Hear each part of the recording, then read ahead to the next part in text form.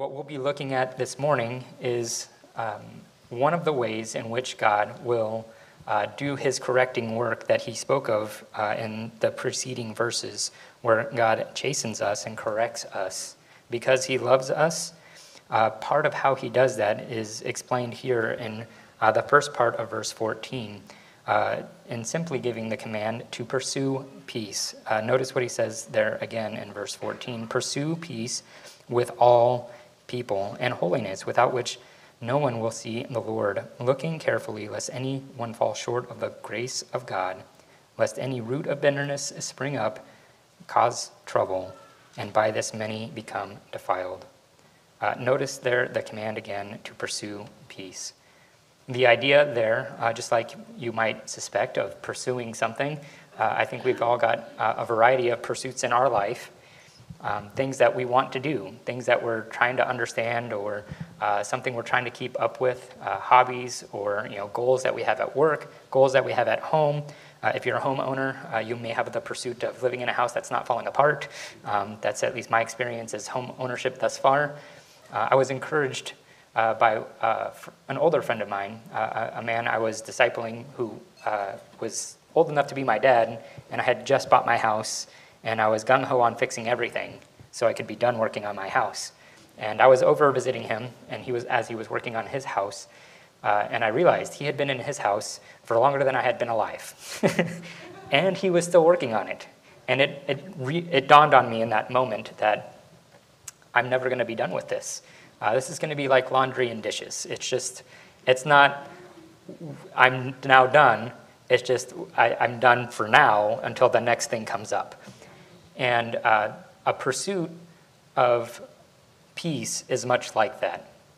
There's no finish line to that pursuit until we're no longer alive. That's a continual, ongoing pursuing, just like the pursuit of holiness will be. The pursuit of peace with all people is a pursuit that is a seeking after that will require you to continually to seek after. There's not going to be a finish line on this side of eternity for us. But notice that he gives the command as a pursuit. The command to pursue indicates that it will not always be possible to obtain peace with everybody. Even though he's saying to pursue peace with everybody, if you've lived long enough, you understand that it's not always possible to live at peace with everybody. In fact, this is what the Apostle Paul tells the Romans in Romans chapter 12, verse 18. He says, if it is possible, as much as depends on you, live peaceably with all men. This is a guy who, on a regular basis, caused riots in the different towns he would go to preaching the gospel. And he'd preach until people either all got saved or all got upset enough with him because he was affecting the local idol economy that they're like, we need to get this guy out. And he's the one who's saying, live at peace as much as depends on you with all people. And that doesn't mean that I'm going to compromise the gospel, but that means I'm going to pursue peace as much as it depends on me. Later on in the book of Romans, you would write a good exhortation, I think, for all of us. This was a memory verse of mine a couple weeks back in Romans 14:19. He says, therefore, let us pursue the things which make for peace, and the things by which one may edify another. And I think this is getting closer to the thought of what he's saying when he's saying to pursue peace with all people. The pursuit of peace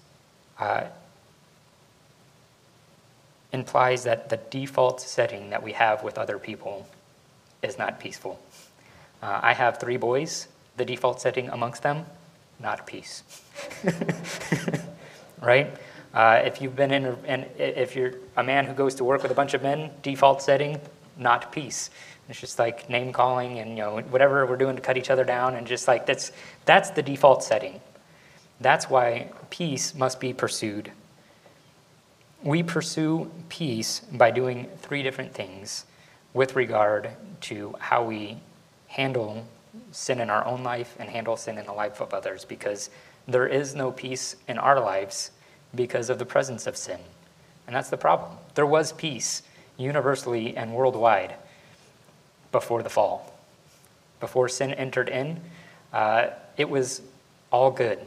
God looked at each relationship, man's relationship with his wife, mankind's relationship with the world, just everything. It was peaceful. That's what it was. And that is what it will be one day. The Bible says that when the Prince of Peace comes again, and that's when there will be peace, no matter what politician you like to listen to, always promising different peace of different kinds.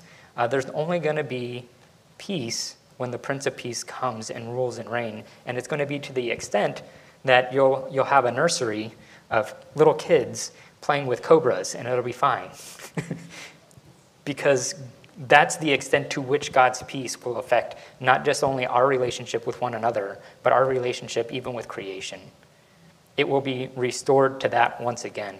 And in the meantime, as those who are living underneath that king in this fallen world, his kingdom will come into our lives by that peace being what we pursue with one another. But that peace can't coexist with the sin in my life and the sin in your life if we're going to be at peace with one another. So we pursue peace by seeking forgiveness when we have sinned against others. Matthew chapter 5, verses 23 and 24 is quite clear with regard to this. Jesus speaking, he says, "Therefore, if you bring your gift to the altar, and there remember your brother has something against you, leave your gift at the altar. Go your way, first be reconciled to your brother, and then come offer your gift." This is how important it is to the Lord. Do you think the Lord wants to be worshipped? Why, yes. But your obedience to this command comes before even that offering to the Lord. It's like, if you know that you have sinned against your brother, you can pursue peace in that relationship by going to them and saying, "This is what I did. This is why it was wrong. Will you forgive me? I shouldn't have done this. God says that that was wrong, and I didn't." That attitude, that actions, those words, whatever it is, we pursue peace when we allow God to address the sin in our life that has created a lack of peace between myself and someone else. So we actively pursue peace when we seek forgiveness for the sins that we're aware of that we've sinned against others. A friend of mine asked me earlier this past week, I think, how do we go about confessing our sins one to another, and what do we do with regard to that? How well known should our forgiveness be, or our asking of repentance? And my general rule of thumb on this is that our request for forgiveness or our confession of sin should be as well known as the sin. So not a few weeks ago, I made an announcement that our Wednesday night service was at the wrong time. And a good brother in the Lord reminded me, we don't have service at that time. And because my sin was at this scale, the repentance for that needed to be at this scale. Because when I told you it was at this time and it was at that time, I told you the wrong thing. And I needed to say, hey, what I said was wrong. It was not right. And I needed to make my repentance as well known as my sin.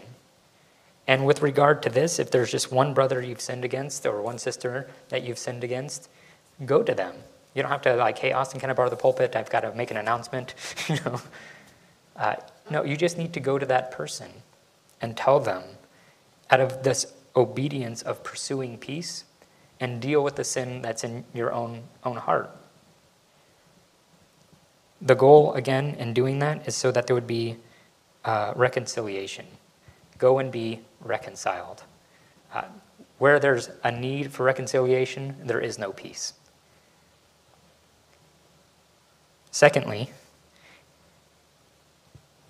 seeking reconciliation from those who have sinned against us.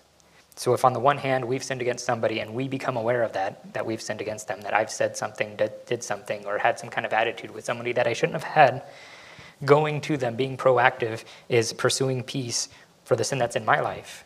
But if on the other end of that, somebody has sinned against you, we are the ones who are also responsible for dealing with that sin. This pursuing of peace looks like us seeking reconciliation with those who have sinned against us. Matthew 18, verse 15. Moreover, Jesus again speaking, moreover, if your brother sins against you, go and tell him his fault between you and him alone. If he hears you, you have gained a brother. Again, notice the scale at which this is done. If it's between the two of you, if he has sinned against you, you don't say on Facebook, this is what this person has done. And you block them, you unfriend them, and you tell the whole world about this evil thing that they've done to you. That's how the world tells you you should handle somebody sinning against you. God says to seek reconciliation by going to them first alone and seeking, again, to gain a brother. Again, what that means is if you're trying to gain a brother, that you've lost a brother. There's no peace that's there. There's a peace in that relationship that's missing. And this time it wasn't your sin, it was their sin. And yet there's still sin, and it still needs to be dealt with. Again, last week when we were looking at it, God deals with the sin in our life because he loves us. And sometimes how he does that is by using another brother or sister in the Lord. We used to have this very silly thing called the friend test when I was in junior high, where you would go to your group of friends, because you're questioning all of these things in junior high, and you would intentionally put something on your face. You'd put some mustard above your eyebrow or something ridiculous, and you would walk up to your group of friends and pretend like you didn't know it was there. And if your friends said something like, hey, we're your friends, but you look like an idiot right now. I don't know even how you got mustard on the top of your eyebrow. Like, what are you doing? Then you would know that they were really your friends because they loved you enough to correct you. They're like, you look like an idiot. We want to stand next to you, but we don't want to stand next to you looking like that. They loved you enough to tell you the truth. And scripturally, the scriptures say the same thing. The Bible says in the book of Proverbs, chapter 27, faithful are the wounds of a friend. But the kisses of an enemy are deceitful. That means they'll be like, oh yeah, you look fine. Go ahead and do that class presentation, that school announcement on video with the mustard on there. That'd be great. That's what an enemy would do. A friend would be like, no, don't go into public like this. Here's the napkin, I'll wipe it off for you. Right? That's what a friend would do.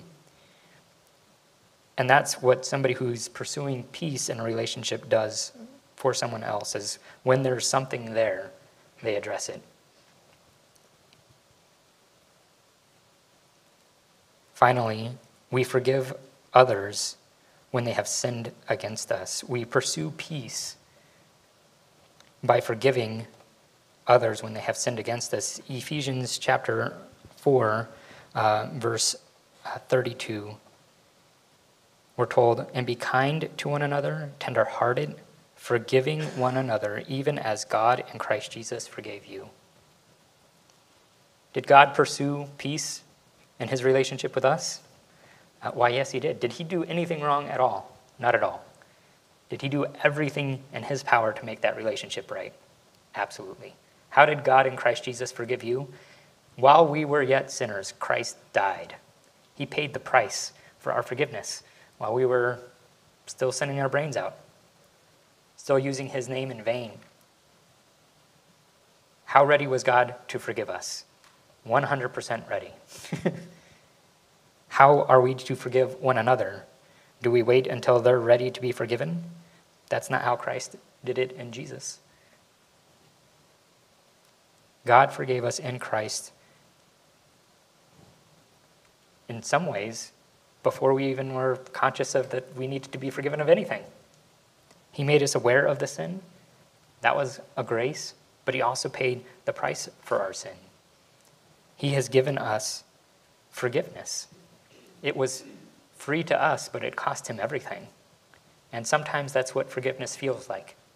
I'm not sure if somebody's sinned against you in some significant way, but if you've lived on the earth long enough, somebody has sinned against you in some significant way. And forgiving them feels a lot like dying on a cross. But let me tell you the truth. Jesus forgave you more than anything we've ever had to forgive, and continues to forgive us. The danger in not pursuing peace is given to us there towards the end of verse 15. Notice what he says again there at the end of verse 15. If we're not doing this, he says, lest any root of bitterness spring up, cause trouble, and by this many become defiled. Bitterness.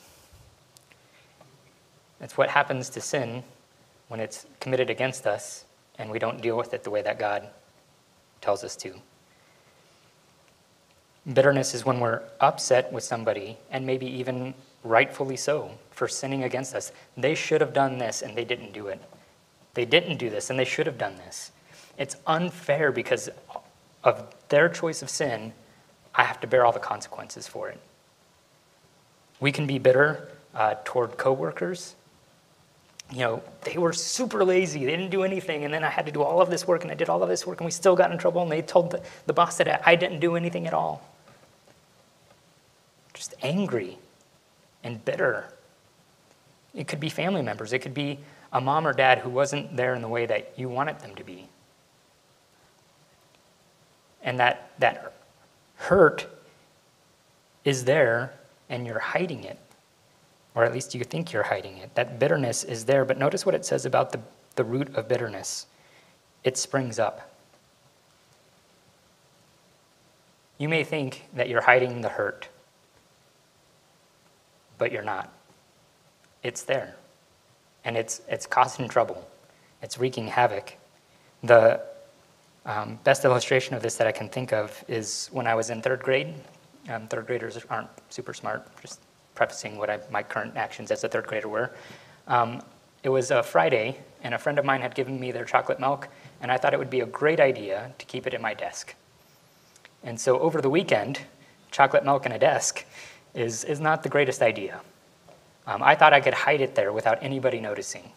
But you know what, on Monday, everybody knew it was there. It had sprung up in a smell and an odor that was not pleasant.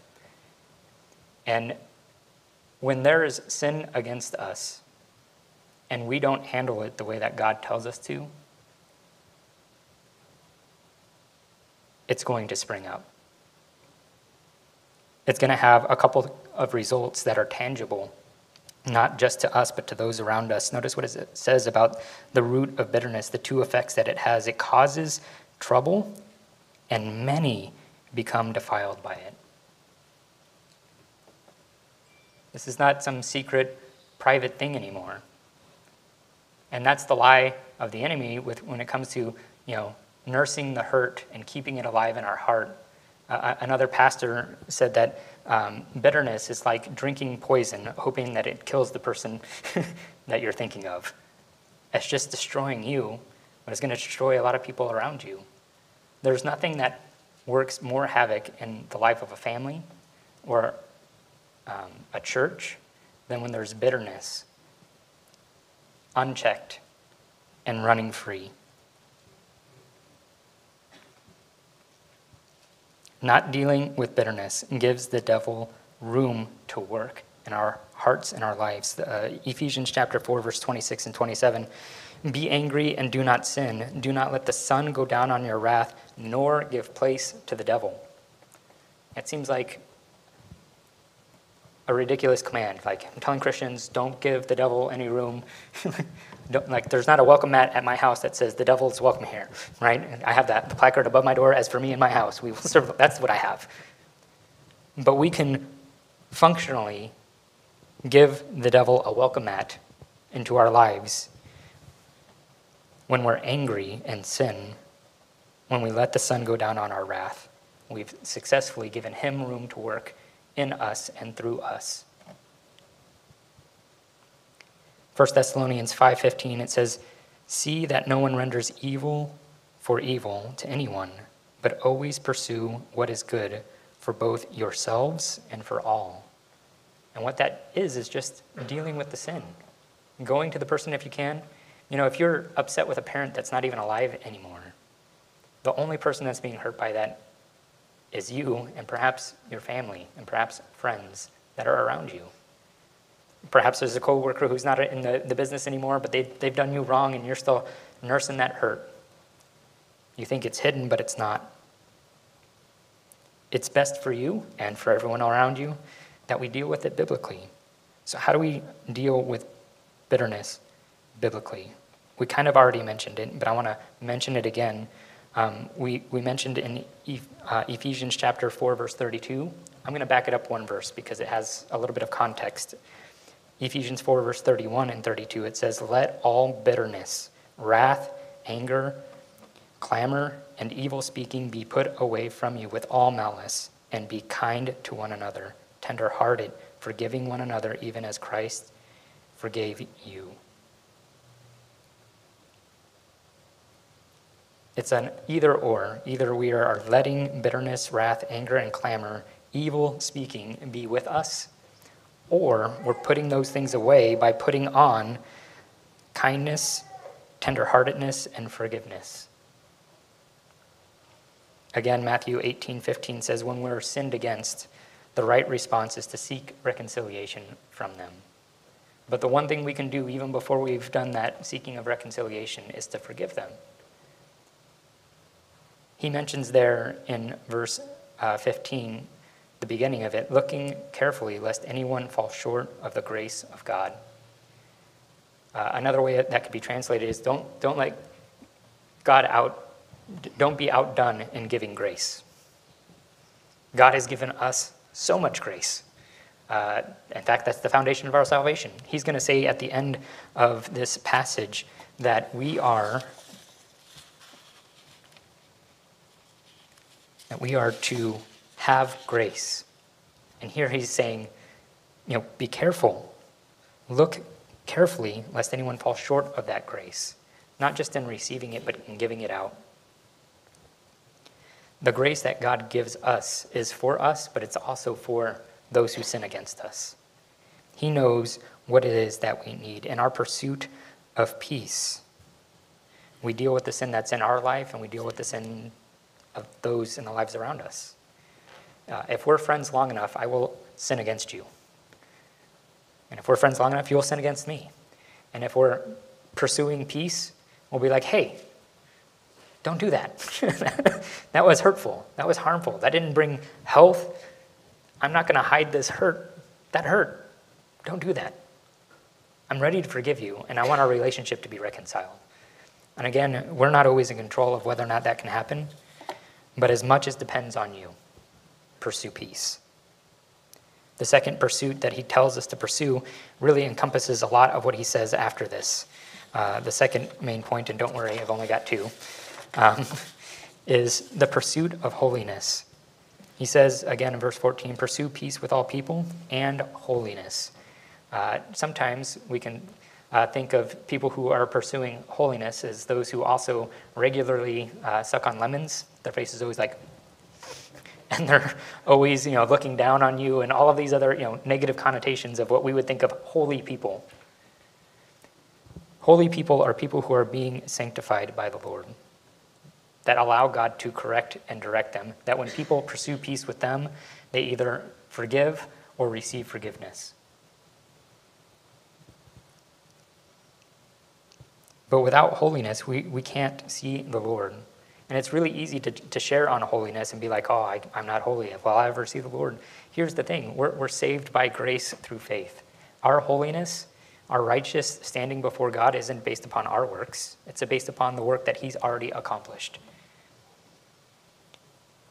But that pursuit of holiness is allowing God to continually work in our lives by allowing the body of Christ to be like, hey, I saw you had some mustard on your forehead today. I'm not sure if this is a test, but I'm going to pass it. I'm your friend. When I'm like, hey, don't do that. That's not good. He gives us an example of what somebody who doesn't pursue holiness looks like. Notice there in verse 16, he says, lest there be any fornicator or profane person like Esau, who for one morsel of food sold his birthright. For you know that afterward, when he wanted to inherit the blessing, he was rejected, for he found no place for repentance, though he sought it diligently with tears. Pursuing holiness means that we value eternal and heavenly things over earthly and temporary things. And this pursuit of holiness, which values eternal and heavenly things over temporal and earthly things, has a negative picture in the man Esau. Esau was a fornicator, not in the sense that he was sleeping around, which is the traditional meaning of the word, but here I think it's more used in a metaphorical way in his relationship with the Lord. The Lord wasn't the love of his life. Life was the love of his life. Doing what he wanted and getting what he wanted when he wanted it was the most important part of his life. He was a profane person. That is, he was a lover of what is unholy rather than what was holy. It was demonstrated in the fact that he sold his birthright, which was a blessing from God. God said, through this line, I'm going to bless the whole nation. That was his right by birth, and he sold that for a lunch. How do you value something like that? Devalue something like that, and it was for a lunch, and it was just one lunch. It's not like lunch for the rest of his life. At his favorite, it's just one lunch. He came in and he's like, what God has promised, this highly valuable thing, he's like, I think I'd like some red stew. And he valued lunch over the blessings that God would work through him. He only cared about the physical blessings. And he only realized that at the end of his life when he went to get the physical blessing and his father had already given it to his younger brother. Because with the birthright were also physical blessings. There's blessings in walking with the Lord. And then, I'm not sure if you've noticed this, that sometimes the Lord blesses you in unusual ways, and your coworkers are like, man, I wish I could be that lucky. And I'm like, I'm just being honest and walking with the Lord. And there's fruit that comes from that. There's benefits of living the life that's honest and true, and not having to remember all of the lies that you told everybody. And it's just like, I play with my cards on the table. I'm not going to lie to you. I'm not going to lie for you. And this is just who I am. This is what I'm going to do. And there's certain blessings that are in that somebody who lies about anything and everything can never enjoy. They're like, man, how do you do that? And I'm like, it's a blessing to be able to work hard and go home. A clear conscience and a tired body does wonders for your sleep life. And there's a lot of people in the world who have no idea what that kind of rest is like because they don't have a clear conscience. They don't have a tired body.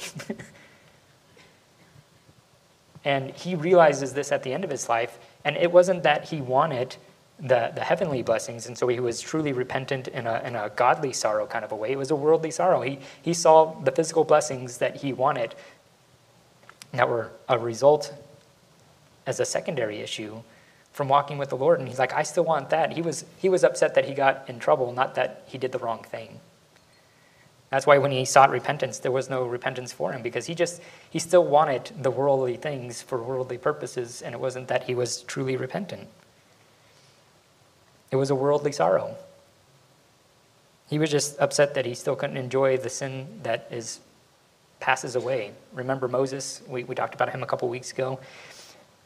He saw that the blessings of sin were temporary.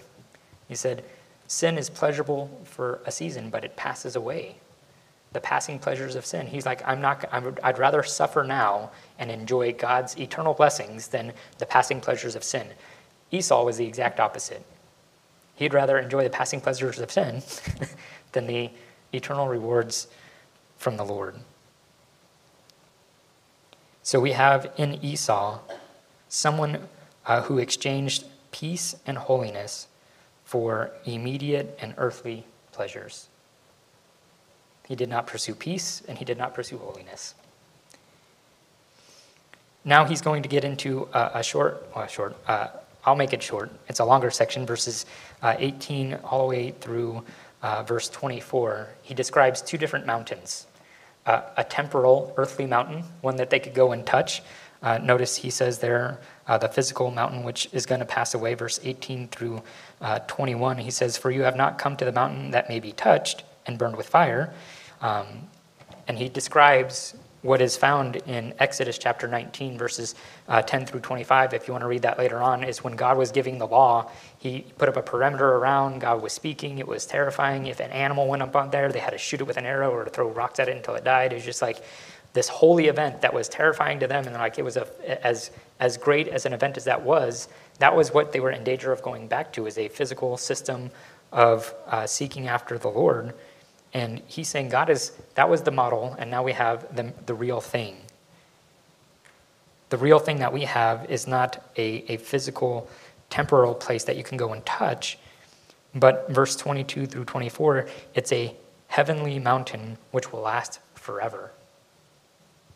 Notice there in verse 22, again he says, but you have come to Mount Zion, and to the city of the living God, the heavenly Jerusalem.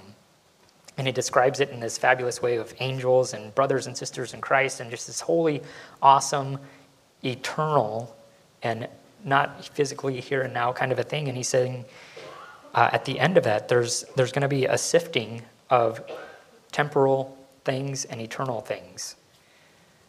And we can confuse those things sometimes because of how in our face life is. I did this exercise with some junior hires a long time ago when I was a junior high youth pastor. Is this good? Was the question. And we, for fun, used a taco, because youth group was on Tuesday nights that night, so I was thinking Taco Tuesday. It's like, is a taco good? If it's in front of you right now, like if that's my lunch plans today, that would be good. Is that same taco good tomorrow? Possibly. How about in a year from now? No, I don't want to see what that's turned into or what's happened to it. What about 100 years from now? What about 100,000 years from now? I was like, well, it doesn't even exist anymore, I don't think. So if something is good or not is kind of depends on the time frame you're looking at it from. Is what you have and what you're pursuing good? It depends on the time frame from which you're looking at. The good things that the Apostle Paul would describe in each of his letters into the different churches that he's writing to, Ephesians, for instance, he doesn't say, like, God's blessed us with a 6-horse chariot. I'm like, well, that would be kind of cool today, but that's not what he says. He says every spiritual blessing in the heavenly places. You know what? That is still just as good today, 2022, as it was when Paul wrote it. You know what? 1,000 years from now, still just as good. Only God has the good things, and there's going to be a sifting of the temporal from the eternal. And their danger was going back to temporary things and substituting those temporary things with eternal things. And you cannot pursue holiness while being distracted by the temporary things. The ability to discern between what is good and not good in terms of holiness is often directly tied to exactly how long is it going to last. So pursuing holiness means we value the eternal and heavenly over the earthly and temporary. We're not like Esau. We're like, I want lunch more than I want holiness. Pursuing holiness means that when God speaks, we listen. Notice there in verse 25, see that you do not refuse him who speaks. For if they did not escape who refused him who spoke on earth, much more shall we not escape if we turn away from him who speaks from heaven. He's recalling that time when they were on, God was speaking, giving the law on Mount Sinai, all this fire, and there was strict consequences if you disobeyed those words. Physical death. He's saying there's a greater consequence now, and if they didn't escape the lesser consequence, how are we going to escape the greater consequence? If this sounds familiar, it's something he already said in Hebrews chapter 2 with regard to the messages that the people of Israel had received through angels and prophets and other people. And he's like, if God held those words true, how much more if we ignore his son? So he puts it in the negative there, verse 25, see that you do not refuse him who speaks. I put it in the positive. Pursuing holiness means that when God is speaking, we're listening. That means when he says something is wrong, we're not like, well, I've got an opinion about that. That means when God speaks, we're not just like hearing what he's saying. Because he doesn't just say what I'm saying, because what I'm saying is even a little less than what he's saying. What I'm saying is when God speaks, we listen, but really it should be we listen to him. Notice it's not just his words that are being rejected. It's him we're rejecting. We had a parenting conference this last weekend, and one of the foundations that they had for parents was you need to determine in your house that God's word and his standard is the standard if you're going to be successful in parenting your way in a way that's honoring to the Lord. If you're confused on that, that's not going to, it's going to be disaster for everything else that follows. But part of the foundation, his apologetic argument for that is we need to determine that God is smarter than we are. You know, sometimes as a parent, I have to try to convince my kids who aren't even that old yet that I'm smarter than they are. Like, well, why can't I ride my bike in the street without looking both ways? Because I can't find the words to explain to you how dangerous that is. You're just going to have to listen and obey. Just understand that I'm smarter than you are. And sometimes, even though we understand that relationship as parents to our children, we say the same thing to the Lord. Lord, how come I can't just, it's fine, it's okay. And the Lord's like, there's a car coming and it's just going to whack you if you are disobedient to me.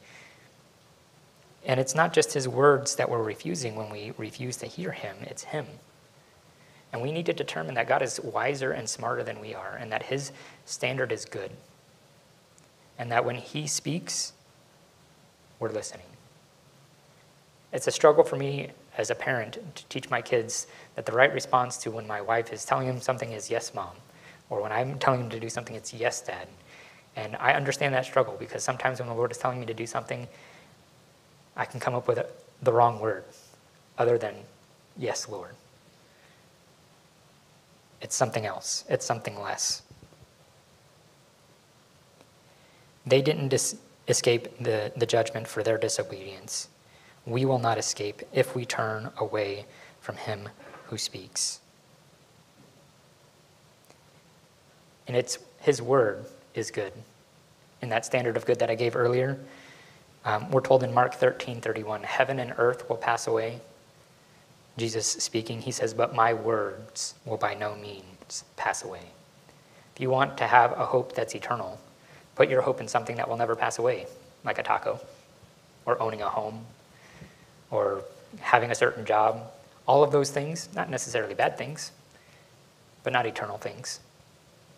When our hope is in something that is as immovable and as eternal as God's word, we will be unshakable in our walk. The devil cannot touch that.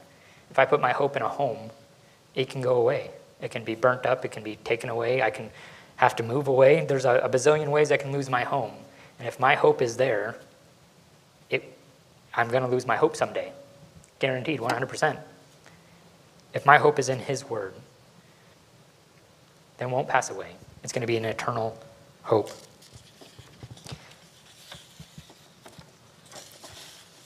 We mentioned it at the beginning when he said to, lest anyone fall short of grace, but the last thing that he has to say to us is there in verse 28. Notice again, he encourages us to have grace. Therefore, since we are receiving a kingdom which cannot be shaken, let us have grace, by which we may serve God acceptably, with reverence and godly fear, for our God is a consuming fire. That last little bit, our God is a consuming fire, anything that is not of him or from him is going to be burnt up and of no account. And if it was dependent on us to serve the Lord, we would have nothing to show for it at the end of our life. There was a verse that confused me for a long time. It said, let your light so shine before men that when they see your good works, they will glorify your Father in heaven. And I was like, as a young man, how can they see my good works and glorify him? How's that work? Like, I'm the one doing the works. Shouldn't they glorify me? Like, wouldn't that be the order that makes sense? Until I understood the biblical definition of good works. And good works, biblically speaking, don't come until after we've received grace. Ephesians 2, 8, 9, and 10 tell us that by grace you have been saved through faith and not of yourself. It is the gift of God, not of works, lest anyone should boast. That means as Christians, we're not self-made Christians. We didn't earn our salvation. There was work, but it wasn't ours. We receive salvation by grace. But then he says the works that we do have, the good works, he defines them for us. Whose workmanship we are. We're not our own. Verse 10 in Ephesians chapter 2, for we are his workmanship, created in Christ Jesus. Notice, for good works, which God prepared beforehand that we should walk in them. So it's not until after we become saved that we're even doing anything that's good from God's perspective. My boy's memory verse from last week, John 15:5, I believe it is. Apart from him, we can do nothing. How many things is that? Nothing. The counter opposite verse of that in Philippians chapter 4, verse 13. I can do all things through Christ Jesus who strengthens me. There is nothing that we're going to do apart from the Lord. And when the Lord has been the one who prepared the good works, who empowers us with his Holy Spirit, who has, equipped us thoroughly with his word to do those good works, guess what? When he's the one planning the works, preparing them for us, when he's the one equipping us, and when he's the one empowering us, guess who gets the glory? He does. If somebody asked me when I was at Lowe's to move a pallet of concrete, I didn't just get over there and start putting my shoulder into it. I hopped onto a piece of equipment provided by Lowe's that is able to move a pallet of concrete. And I had the right to do that because I had been trained, I had been certified. It was Lowe's equipment, but they gave me the right to use it. And moving that, praise the Lowe's for giving me the equipment I needed to do the work of Lowe's, right? In our relationship with the Lord gets the praise because he's the one who's made us able to do the work. Notice what he says about when we receive the grace, that it's by that we may be able to acceptably serve the Lord. If you think you can serve your way into acceptance, you've got it backwards. You can serve because you have been accepted, because of grace. They were in danger of leaving this grace to go do some good works for God. That's the danger that they were in. We can have this wrong thought process ourselves too, but the command here is to let us have grace, looking carefully lest anyone fall short of that grace. We can live a life that is pleasing to him because of the grace that he's already had for us. If you're new in your relationship with the Lord, know that pursuing peace, you may be well aware of some of the sins in your life, and that you're working on that. That doesn't go away. You go find an old saint who's been walking with the Lord since they were 3, and they'll tell you the sin that God's working on in their life.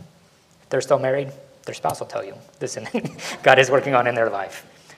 My spouse encourages me daily to be more holy, and she pursues peace with me, and I pursue peace with her. God gave us each other so that we would be the primary instrument of sanctification in each other's life. If you're married to a believer, that's God's primary instrument, because you know why? They see everything. When you're tired, when you're hungry, when you're at the end of the day with all the kids all day, if you've had a rough day at work, they see you at each one of those moments. And by God's grace, he reveals these things so that we can deal with these things. If you're a mature believer, have you given up on dealing with it? Have you tried to hide hurt? If you're hiding that hurt, I want you to think of that chocolate milk on my desk. Don't. It stinks. Everybody's going to know.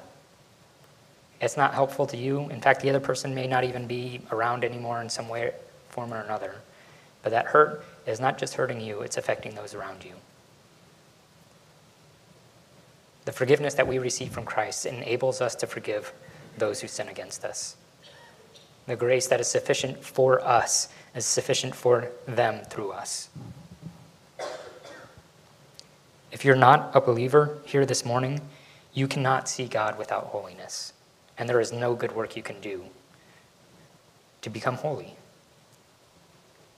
But the good news is that God has done that work. The Bible says that if we confess with our mouth and believe in our hearts that Jesus died on the cross for our sins and that God raised him from the dead, the Bible says we shall be saved. And it's not a work that we do, it's the work that he's done. And just us saying to the Lord, we receive the Lord in his words. Lord, you said this was sin, and it is sin. You said he is the Savior, and he is the Savior. And I don't want to pay the price for my sins if he's already done it. I want to receive that forgiveness. We can be forgiven because he has paid the price. Let's pray. Dear Heavenly Father, we thank you so much for your word, which tells us, Lord, what is good and what is godly and what is eternal. God, we thank you for the fresh reminder to pursue peace and to pursue holiness.